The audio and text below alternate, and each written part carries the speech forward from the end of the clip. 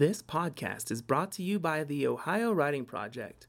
OWP supports teachers from all over Ohio and celebrates the professionalism, expertise, and talent of our state's educators. Ohio Writing Project, teachers teaching teachers.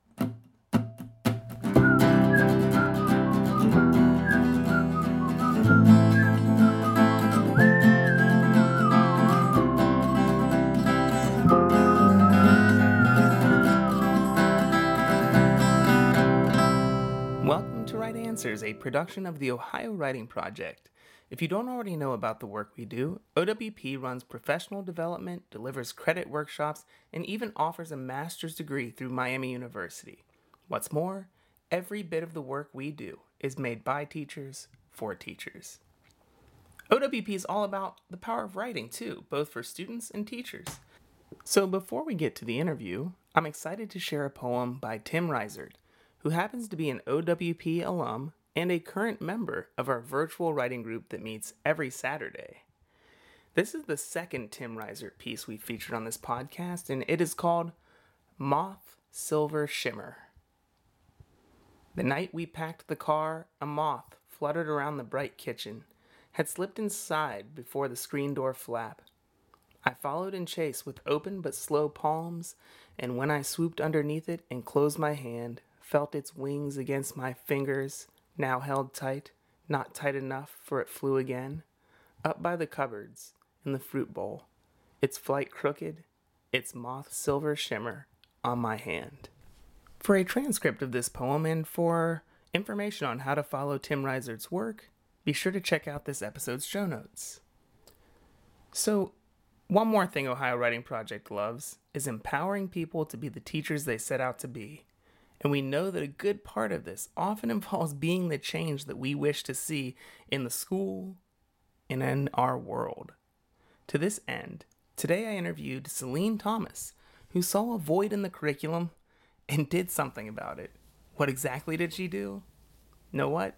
Just listen to the interview. I'll let her tell you herself.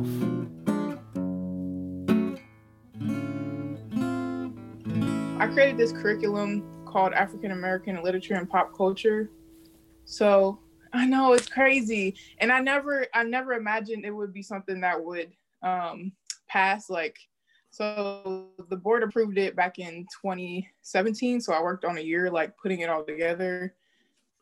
And they're like, yeah, just go ahead and teach it. So it's now a class I teach for juniors and seniors. So what was the impetus for creating this course? This is something that most people don't get until college, if at all. I know. Right? And that's exactly where it came from. So when I moved school districts in high school, I was super lost, trying to find my identity and figure out who I am as a person. It wasn't until I got into college and I took my first African American literature course. And I was like, wow, I'm seeing myself in these literature pieces. But I didn't see anybody like me teaching the course at the same time. So when it came time 2 years later into my career, and they were like, yeah, we're offering you all to propose courses to teach. I was like, why not give it a try?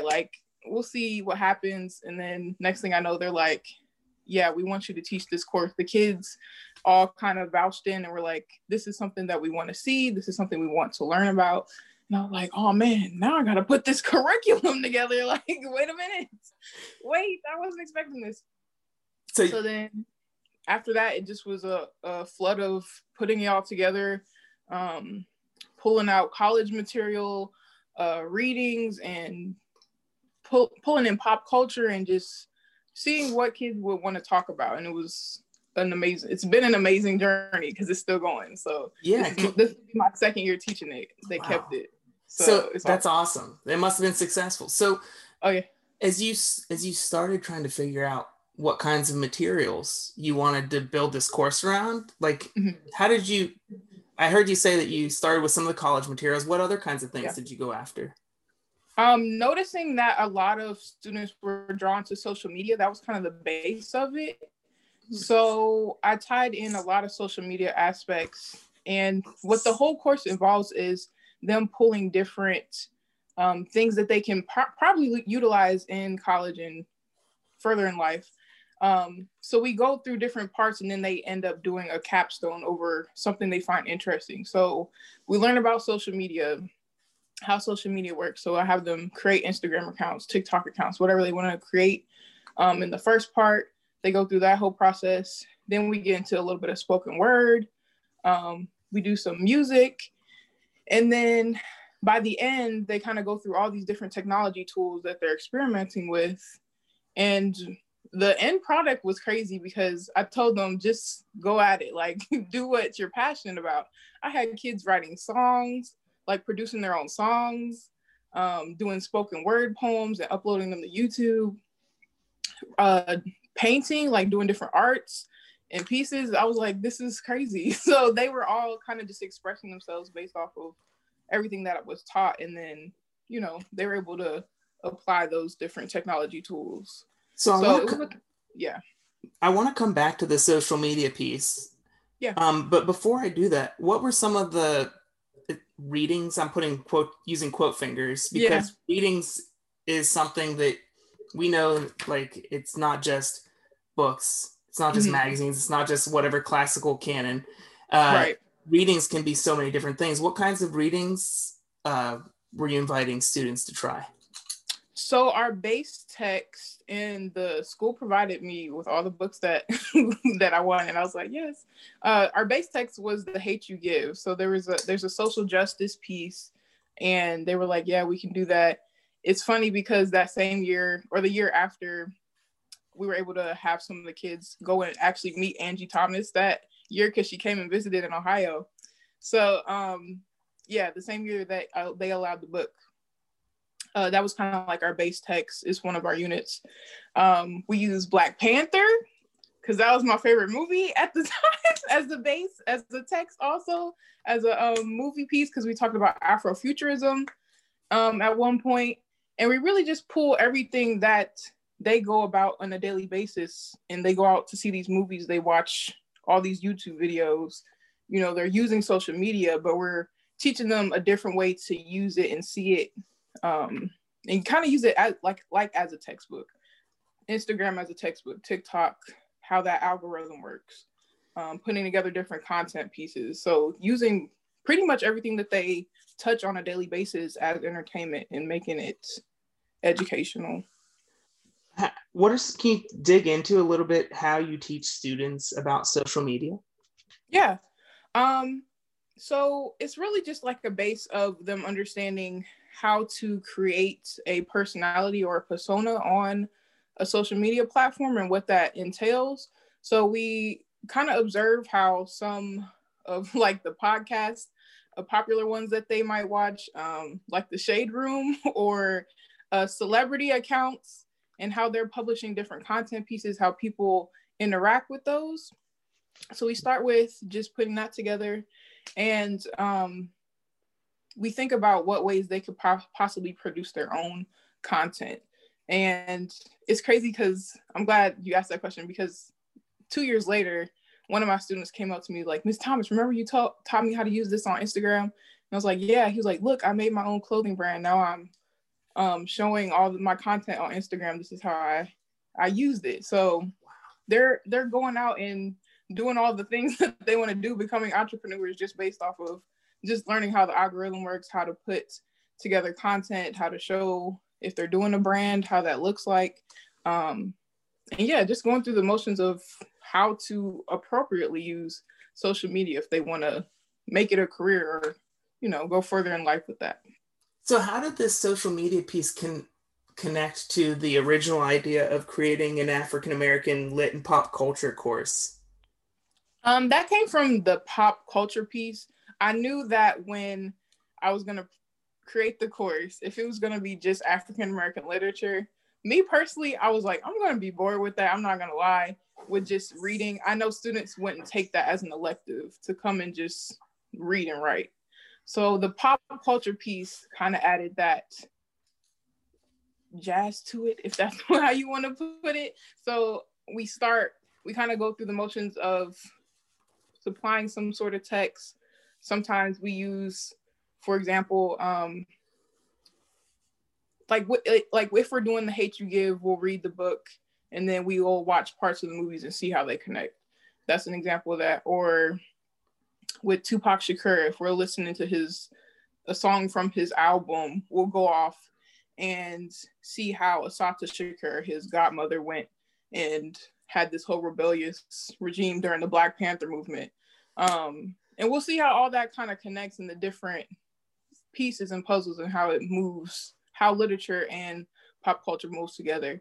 And they kind of find their identity in that too. So I've had students of all races come into this class. That was one thing they questioned me about, how to incorporate all students so that they don't feel secluded to, it's just about like only Black students can take this course. And it was amazing to see how students were coming together and like, this is how we should conversate about this. And really the class is led by the students. Once I teach it, they kind of get into their own conversations and they build off of each other. I think that was one of the big things that I wanted to happen. It wasn't me giving a whole lecture every day. It was them communicating with each other, putting content together, making videos, all that good stuff. How do you structure the class so that students can do that kind of work? It is project-based learning. That's what they wanted the course to be. So a lot of the times I'll teach it real quick. We'll watch a video and then I'll have student leaders kind of lead conversations. So I'm like, okay, this is what we're talking about. Now you, Sam, you're going to lead the discussion. I need you to come up with a question that's going to guide us into our next topic. I need you to find a video, giving and designating them different tasks to get them thinking and moving on their own. So I'm not doing all the work. They're thinking, they're learning together. Yeah. And that was kind of like the main focus of it, giving them a voice about what they want to learn. Do you have to coach students to be to take on these leadership roles, or do they figure it out on their own? In this course, surprisingly, I haven't had to do too much. There have, some of the shy ones, it's like, I don't really want to talk, but we were able to kind of give them something else. So it's like, hey, I noticed you didn't like to talk. Like, what is your niche? What is something you're passionate about? So that's kind of how I started the course. Like, what is something you're interested in? Like, what do you like to talk about? What do you like to do? Some of them like food, some of them like music. And I'm like, okay, well, this is going to be your niche. This is how you're going to put together your capstone. So my shy, like artist people, they were sketching and drawing and putting together those art pieces and being like, hey guys, this is what I came up with. Instead of diving into conversations right away, they were putting together their own kind of formula to how they wanted to express themselves. This is really fascinating to me, as you can tell. Oh, thanks. That's why I was like, wait, we don't have to talk about this if you don't want. I'm sorry. So correct me if I'm wrong here, but I feel like I'm picking up on a really important theme in what happens in your classroom. It seems like a lot of what you do builds off of a connection that you have with students. And the reason I'm inferring that is because there have been several instances where I picked up that a lot of the things that happen in this course result from following students' interests or picking up on things that students are interested in. And a teacher can only pick up on those things if they're connecting with their kids. Is that correct? Yes. And I think that's what's been the hardest thing in this semester. Even with my regular sophomore course, I had to figure out different ways to do that just on Zoom. So I like to be goofy. I always tell myself, if I'm not making my kids laugh at least once during the day, then I'm not doing my job right. Like, I have to hear them laugh. I have to see that they're okay. Even when we're hybrid or in person under the mask, I'm like, I don't know how they're feeling. Let me make them laugh because I want to make sure they're okay. And sometimes it gets into those random questions where I'm like on Zoom checking in. Okay, guys, what's your favorite Chick-fil-A sauce when you go to Chick-fil-A? If you're done with your work, what's your Chick-fil-A sauce? We need to know. I'm like, ew, you like Polynesian? That's nasty, Sam. That's gross. What's wrong with you? You know what I mean? Just little things like that, just to kind of see what their interests are, just little things. I think that's like the highlight of teaching for me, is just being able to connect in small ways like that. If I can't connect to the students, it's a little bit harder for me to teach. Yeah, and it seems like a lot of these small ways, it's also like a low stakes way of helping students put themselves out there. You're not Oh having them yeah. put themselves out there in like a place where they're getting graded. It's just kind of getting to know each Right. other and then building that community. Yeah, absolutely. Yep. Wow. And So making sure they're liking the right Chick-fil-A sauce. Like if you don't, then I'm sorry, you're not gonna be my favorite student. I'm just joking. so, so can you tell me just a little bit more about what some of these capstone projects look like before we bring it on Yeah. home? Yes. So I have so many in the portfolio. The first semester was amazing because the superintendent was going around for all the courses that got approved. He was going around and being like, okay, which one's gonna get cut? And that semester, my kids showed out. So there's two girls that put together this spoken word piece. I'm gonna send it to you because the words cannot describe how amazing they put it together. They did it all on their own. All I did was show them this pair spoken word poem. And I was like, this is an option for the capstone. What ways could you tie what we talked about in The Hate U Give to this? And they just went at it. They like, I can't explain it in words. That was a super powerful one. The superintendent was like, okay, you can keep your class after this. And all the kids were in the room like, we need a part two. We need a part two. One of the kids, a few of my male students, they want to be rappers. A lot of them want to be rappers nowadays. So they produce their own music. And I was like, how did you put this together? Like, I just downloaded this app on my phone. I did all this stuff. You showed me how to put things together, and I just went ahead and did it. I was like, okay, that's awesome. I was not expecting that either. One student put together a whole mural. It's in my room, my classroom, and she painted it and put kind of like the different faces of the students that she saw. And she was one of my most uncomfortable students. She was like, because Miss Thomas, she was one of the ones in the beginning of the semester. She was like, Miss Thomas, I'm going to be real with you. I'm white and I'm really nervous about asking questions because what if someone takes it the wrong way? And I was like, girl, that's what we're here for. And I want you to ask those questions. I want you to engage and be comfortable. So I'm going to back you up. Ask the question and you're going to be good. And she came out of that class with like a whole new perspective. She's like, I'm taking African-American literature when I go to college. I just want you to know that. And I was like, oh my gosh. And she painted this whole mural to represent everyone in the class. What else did we see? We saw there's a whole bunch of stuff I have in my archive. But yeah, it was just different pieces and things that they put together. Last semester for Black History Month, it was very last minute. My kids hated me for it, but we put on a Black History Month showcase where they all created presentations and games. And because they didn't have anything planned for Black History Month at our school for whatever reason. And the kids came around and they went to the different showcase spots and they watched their peers present. We've done a lot of different things. One thing I meant to say earlier, we had lots of guest speakers come in too. We have an Africa unit. So in the beginning, we talk about just the motherland, Africa, and how that ties to African-American culture. So we go through the whole movement of slavery and where it tied to later years, the music, Harlem Renaissance, all that stuff. So we had this man from Zimbabwe come in and talk about his culture, his home, and he gave us this nice long presentation on that. We've had artists come in.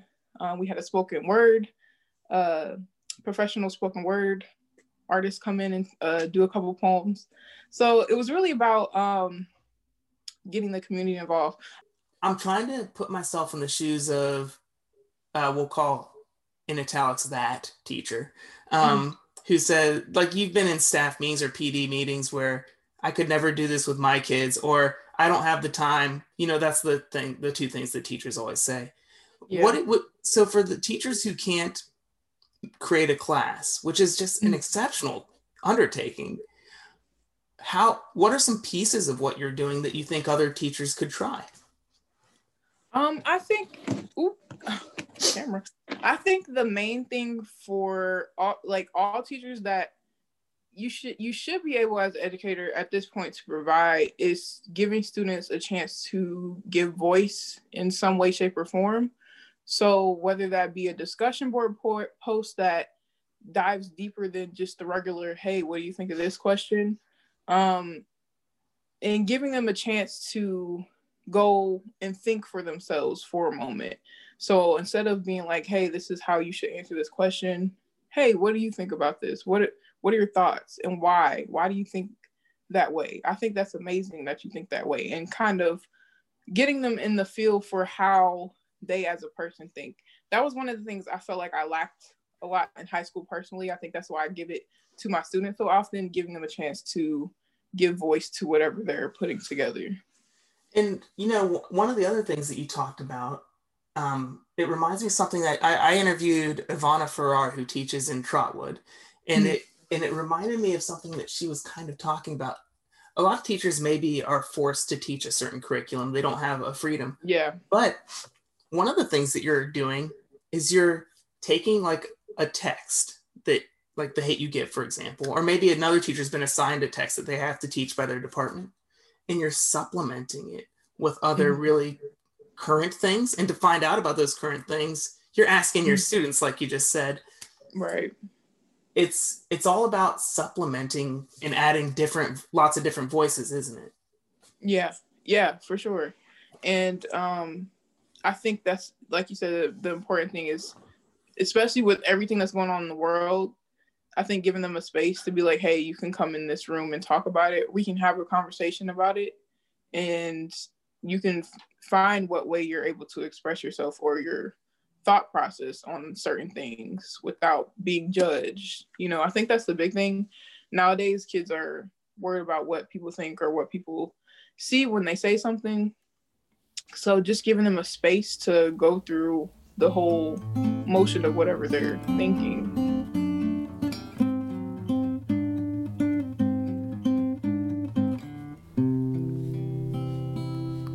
So, I probably don't have to tell you that Celine's teaching situation was a little bit unique. We don't all get the chance to create the class that we've always imagined teaching. But I know that there are elements of what she did, or strategies that she used along the way, that we could all probably pull into our teaching. And if you're the kind of teacher who listens to teaching podcasts, you've probably been thinking of those things all along, so I probably don't even need to tell you that. At OWP, we believe in the power of writing and the expertise of teachers. To find out more about the Ohio Writing Project and to follow Celine Thomas and her work, be sure to check out this episode's show notes. We want teachers like you to join us in this transformational work. On that note, when you're trying to do big things as a teacher, we know it can be isolating. OWP is the professional home of hundreds of teachers who set out to create the classrooms they've always imagined. By listening to and in sharing this podcast and by spreading the joy of OWP, you are an important part of what makes OWP so great. I want to thank Celine Thomas for our chat today, and I want to thank Tim Reisert for being this episode's contributing poet, but above all, I want to thank you for tuning in to Right Answers.